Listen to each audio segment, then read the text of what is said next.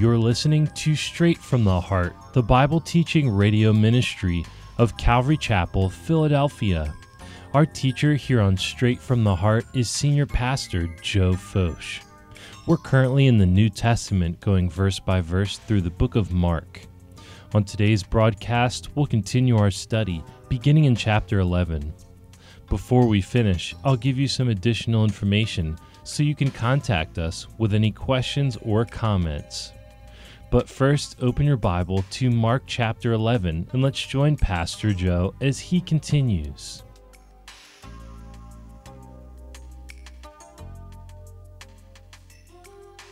Mark chapter 11 says, "And when they came nigh to Jerusalem, unto Bethphage and Bethany, at the Mount of Olives, he sendeth forth two of his disciples, and he saith unto them, Go your way into the village over against you, and as soon as you be entered into it, you shall find a colt tied, whereon never a man sat. Loose him and bring him. And if any man say unto you, Why do you this? Say ye that the Lord hath need of him, and straightway he will send him hither." The Lord now probably sending Peter and John. We're going to find out as we get into John's gospel. It was Peter and John that went and made preparation for the Passover. They seem to be doing particular things during this week for the Lord. And Mark gives us the most detail of this sequence. So it would seem that Mark, who was mentored by Peter, has the most detail as the Lord inspires him and brings these things to remembrance as he writes. Jesus at this point is doing something that is a paradigm shift from everything he's done up until this point. As we've watched this public ministry, again, he has told the leper, don't tell any man, go to Jerusalem, offer the offering that Moses prescribed in the law for a testimony unto them. He's told blind people and deaf people not to tell anyone. After he fed the 5,000, when they would come and take him by force and make him king, he dispersed the multitudes. As we follow him, he's staying out of the limelight. He's staying out of the center of men's attention. He's not bringing attention to his ministry when he can avoid it. But he comes to Jerusalem this week, the Passion Week, the last week of his life. He is in complete charge. He is aligning things. He has told his disciples, you go. You find this burro tied, you're going to find it, it's going to be tied, someone's going to say something to you, you give them this answer. The whole thing is laid out clearly before him, and he says, this is what I want you to do, and he's going to make his public presentation to the nation. He's going to spend the week in the temple courts. He's going to cleanse the temple again. He's going to confront the religious leaders on their own turf. He's going to cut them no slack. He will stand there judicially, as it were, in their midst.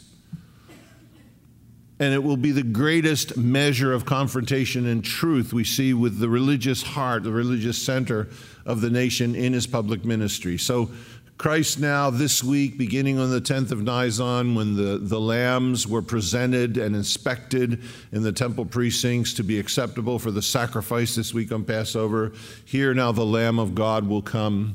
He will be inspected, but more importantly, he will be inspecting them as he comes. And he's the one who sets the stage for all of this. So he tells them, you go. You'll find this colt tied, whereupon a man never sat before. We know the one person in the crowd who understands who he is this colt, because he doesn't have to break it. It submits to its creator, and he rides in on this unbroken animal. And if any man say unto you, why are you doing this? You just say the Lord hath need of him, and straightway he'll send him. And they went their way, and they found the colt tied by the door without, notice the detail, in a place where two ways met, so eyewitness account, and they loosed him. And certain of them that stood there said unto them, What do ye, loosing the colt? And they said unto them, Even as Jesus had commanded. And they let them go. So possibly a believer, a disciple, when he hears the Lord has need of him, he says, you go, you take him. And many, it says, and they brought the colt, verse 7, to Jesus, cast their garments on him, and he sat on him. And many spread their garments in the way, and others cut down branches. John's gospel tells us they were palm branches. Cut down branches of the trees and threw them in the way. John's account is interesting, and John is honest about these things. It says, they took branches from palm trees, went forth to meet him, crying, Hosanna, blessed is the King of Israel that cometh in the name of the Lord. But then John says, these things understood not his disciples at the first, but when Jesus was glorified, then remembered they that these things were written of him, and that they had done these things unto him. So John is honest enough to say, hey, on Palm Sunday at the triumphal entry, we were there in the middle of it, but we did not have an inkling of what was going on. We didn't understand what was taking place. It says they didn't understand until after he was risen when they put the picture together. So he says, we were there, but we didn't understand. We thought certainly he's coming into Jerusalem. The crowds are finally receiving him. He's going to overthrow the Roman bondage. Hey, we're arguing over who's going to be seated, closest to him in the kingdom. We didn't have any idea of what was going on. Jesus is weeping because, again, in Luke, he said, if thou had only known this thy day, the things that belong unto thy peace, but now your house will be left unto you desolate, and so forth. It was that particular day that Daniel had prophesied in chapter 9. A day, if you read Sir Robert Anderson's work, The Coming Prince, it brings it down to the day from the time that Artaxerxes Longimanus, March 14th, 445 BC, gave the command to restore and rebuild Jerusalem. 173,880 days from that day to this day, the very day that Jesus rides into Jerusalem. If you had only known this thy day, he held them responsible to understand the day. And yet John says his disciples didn't understand it. They didn't know. Here he is riding into Jerusalem, palm branches, clothing being thrown in the way. And they went before, and they that followed cried, saying, Hosanna, blessed is he that cometh in the name of the Lord. From Psalm 118, blessed be the kingdom of our father David that cometh in the name of the Lord. Hosanna in the highest. Now let me read to you from Psalm 118. It says this, and it's one of the Hallel Psalms, the Psalms of Ascent. The stone which the builders refused is become the headstone of the corner. This is the Lord's doing. It is marvelous in our eyes. This is the day which the Lord hath made. We will rejoice and be glad in it. And by the way, this was done in a response. It would be sung back and forth. The stone which the builders refused has become the head of the corner. Then the crowd, the others would respond, this is the Lord's doing, it is marvelous in our eyes. Then the other crowd would say, this is the day which the Lord hath made. Then they would respond, we will rejoice and be glad in it. Save now, I beseech thee, O Lord. O Lord, I beseech thee, send now prosperity. Save now, Hosanna. Blessed is he who cometh in the name of the Lord. We have blessed you out of the house of the Lord. God is the Lord, and now this is beautiful, verse 27, which hath showed us light. He's given us light, and this is the light. Bind the sacrifice with cords, even to the horns of the altar. What a remarkable prophecy. Here he comes, triumphal entry. Blessed is he who comes in the name of the Lord. This is the cornerstone. This is the stone the builders rejected. It's become the head of the corner. It's the Lord's doing. It's marvelous in our eyes. And in regards to all this, God has given us light. Bind the sacrifice with cords, even to the horns of the altar. Christ coming to give his life. And they're crying from this Psalm 118. Verse 11 says, and Jesus entered into Jerusalem and into the temple. And when he had looked round about, notice, upon all things, and now the eventide was come, and Mark is giving us a more chronological record of these things than Matthew. And now eventide was come, he went out unto Bethany with the 12. Now understand, as he's coming into Jerusalem, crowds are pouring out of the east gate. Crowds are following him. There was a very steep road down the Mount of Olives, still there today, and there was one that winded around, and no doubt that is the one that he's on. It's not as steep. There are multitudes following him. There are multitudes flooding out to meet him. The average population of Jerusalem was about 500,000 in that day. It swelled to between 2 and 3 million during the feasts.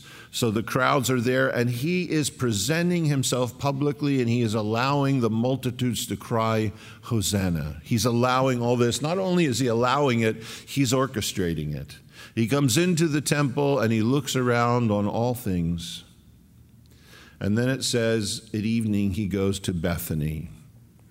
And in the morrow, it says, the next morning, when they were come from Bethany, he was hungry. Now, again, I imagine, and I can only imagine, I'm speculating, it's because he got up early and went alone to be with the Father.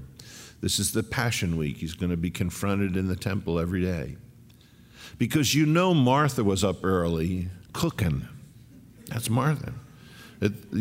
And she was up at this point. She's going through the first thing with Jesus where, Lord, don't you care? My sister's Mary. She's a space case. She's sitting at the living room, and the Lord's saying, Martha, Martha, you're troubled about many things. Mary hath chosen the better part, and it shall not be taken from her. And then they've gone through the situation with their brother and coming to Jesus saying, if you'd only been here, and him calling Lazarus forth from the tomb. And Martha's not complaining anymore. She's up whistling, singing, working, and, getting breakfast ready. And I'm sure she's not even bugged that Jesus wasn't there. She was glad to feed the guys. But as they came into Jerusalem, it says he was hungry. It's interesting. And seeing a fig tree afar off, having leaves, he came, if haply, perhaps, he might find anything thereon. And when he came to it, he found nothing but leaves, for just an interesting statement Mark makes, for the time of figs was not yet. Well, that would explain why he didn't find any figs. And Jesus answered and said unto it, to the literal tree, no man eat fruit of thee hereafter forever. And his disciples heard it. Now look. This is interesting because we're going to find out the next morning they see the tree withered.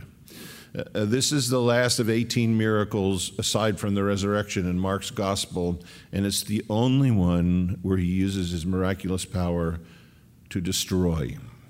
It's very specific when you read through the gospels. This fig tree grew by the side of the road. This was not in someone's field of fig trees. He's not destroying private property that belongs to a farmer. This is an isolated fig tree by the side of the road. Now, I've read ad nauseum about figs. These two kinds of fig trees, and these kind had figs, and these kinds had figs, in June, August, September, and then the last figs. That's besides the point.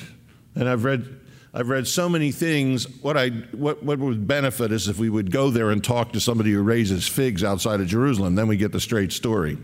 It's like reading about Jesus couldn't have been born on December 25th because it said the shepherds were keeping their flocks in the field. And of course, the shepherds never do that in the winter because it's cold. Well, that's great to read in a commentary, but when you go to Jerusalem and you go out into the shepherds' fields in the winter, I've been there when there's 8 inches of snow in Jerusalem, and the shepherds are out in the field outside of Bethlehem with their flocks. They just never read the commentaries. They don't know. So, here's all of these opinions on figs. The point is the fig tree. As we look at the fig tree, Judges 9:10, Hosea 9:10, Jeremiah 24, Joel chapter 1, it's a picture of the nation of Israel. And the idea here we're going to see is it's promising. It's covered with foliage. It looks verdant. It looks filled with growth, but there's no fruit. And this will play out in his challenge in the temple during the week, because he will be challenging a fruitless religious system. And he will be telling parables in relation to that. So this fig tree had all of the promise, verdant. It looked like it was healthy. It had all of the leaves, but there was no fruit there. And Jesus then says, "Let no man eat fruit of thee hereafter forever." His disciples, it just says, heard it. And they come to Jerusalem. And Jesus went into the temple, and he began to cast out them that sold and bought in the temple, and overthrew the tables of the money changers. And notice it doesn't say the tables of those that sold doves, because he wouldn't hurt the dove. He overturned the tables of the money changers and the seats of those who sold doves. This is the second time he cleanses the temple. He did it in John chapter 2, and you read there at the beginning of his public ministry. There he made a whip and drove them out. Now that must have been an authoritative scene, and this must also. There's not a word about the temple guards who will arrest him coming to stop this process. There's no mention of Roman soldiers coming to stop what's going on. There must have been an incredible demonstration of authority that accompanied this, to the point that everybody moved out of his way and no one stopped him. No one stopped him. He comes in overturning the tables of the money changers, the seats of those who sold doves, and he put out those who bought and sold. This is in the court of the Gentiles. It was about 17 acres all told, 17 to 18 acres. This entire property is right around 13 acres, so a little bit bigger than our whole property, if you can imagine, is the court of the Gentiles, outside the court of women and the court of Israel, where no Gentile was allowed to go. And it should have been a place where the nations of the world could have come to pray. But because the precincts were so large, people began to cut across the precincts, taking shortcuts when they went to the market. And Caiaphas and Annas, both being high priests then, but Annas and his sons, we know from Josephus and from historians, they ran the money changing and the purchase of animals in the temple courts. And it was a racket. What the law said was that when you came to offer a sacrifice, and again, beautifully, the sacrifice had to be examined, not the worshiper. The worshiper obviously had spot and blemish. That's why he was bringing a sacrifice. The worshiper was never examined. The animal was examined, the sacrifice. And it was to be without spot and blemish. If you came on one of the mandatory feasts from a far country, obviously you couldn't drag an ox or a sheep with you, so you were allowed to come, bring the money, and then buy the animal there. So what they would do is, if you would come with Greek or Roman coinage into the temple precincts with an image on it, that was blasphemous to them, a graven image, and you weren't allowed to use that money in the temple precincts to buy an animal. So they'd send you, they say, no, we can't take that money. You go to the money changers. So then you change your money with the money changers, and they charge you, $7 to exchange $5. You'd be losing, they were taking a percentage of your money. And it's amazing to go to Jerusalem today, you see all these shops, the sign says money changers. They're still there. Thank you, Lord. What an interesting, word picture. So they would get them coming and going. Then they would take what they had left of their money after they exchanged it and paid the tax or whatever, however they justified it, and they would go to buy the animal. And back home, a lamb might cost you $20. In the temple precincts, that same lamb was $75. And they would say, this is highway robbery. What are you doing? And they say, hey, You want to worship? You want a lamb? This is, you go out in if you'd go out into the market and buy your own animal and bring it back, they'd find something wrong with it, so it was unacceptable. So they had the people coming and going. They estimate that Caiaphas was making, who didn't run it, Annas and his sons ran it. One scholar I read said they estimated in today's value, Caiaphas himself made over $3 million a year off of this gouging of the people. And he didn't have the main part of it. That was Annas and his sons. So Jesus comes into the temple precincts.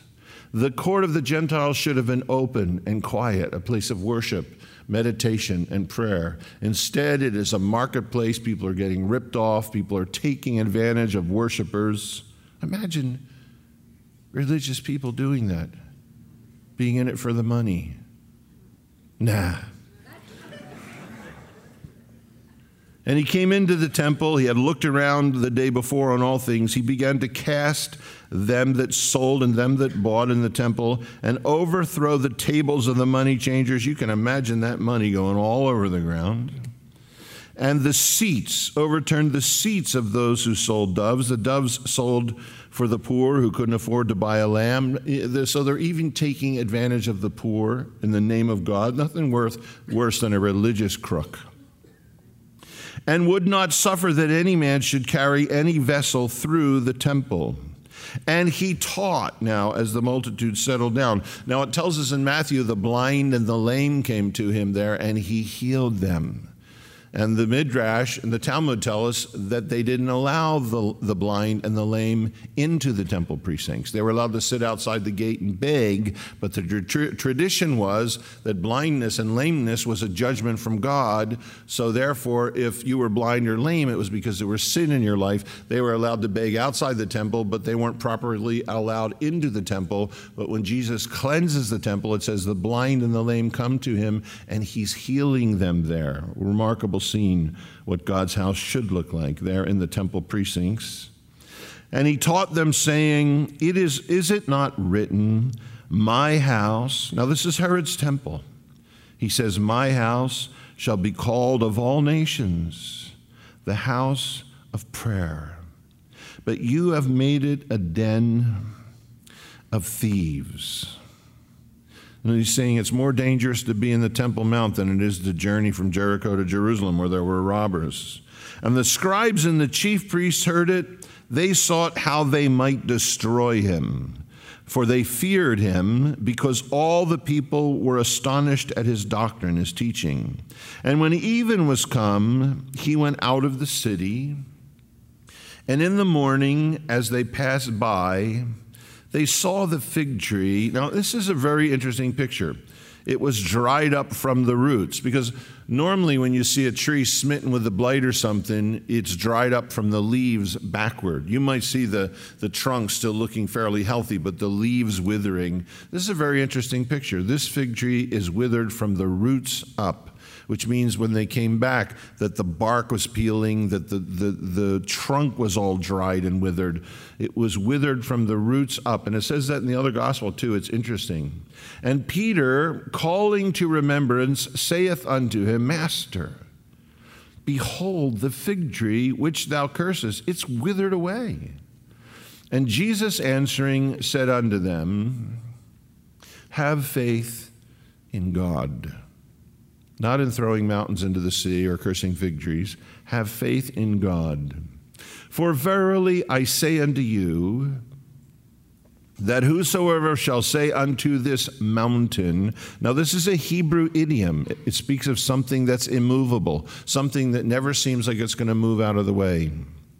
Whosoever shall say unto this mountain, be thou removed, and be thou cast into the sea, and shall not doubt in his heart, but shall literally be believing that those things which he saith shall come to pass, he shall have whatsoever he saith. Now, you remember, not by might, not by power, but by my spirit, saith the Lord of hosts, this mountain that's before Zerubbabel, it shall be removed, it shall become a plain. The idea is through the Lord's power and through the Lord's work. This is not a blank check in prayer. This is a remarkable promise. Those are two different things.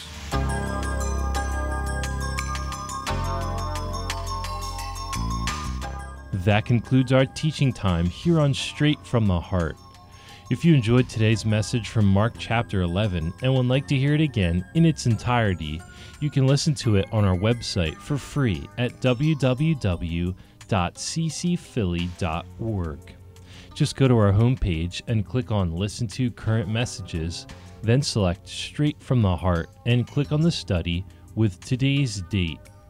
You can also listen to today's teaching from Mark chapter 11 or any other message from Genesis to Revelation by downloading our free app on your tablet or mobile device.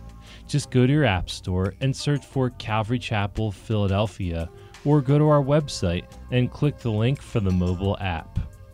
In addition to our app, you can also study the Bible with Pastor Joe by subscribing to our Straight from the Heart radio podcast, available on Apple, Google, and Spotify. For more information on this broadcast or Calvary Chapel, Philadelphia, don't forget to visit our website at ccphilly.org. Thanks for listening, and remember to join us next time as we continue with more great Bible teaching that comes straight from the heart.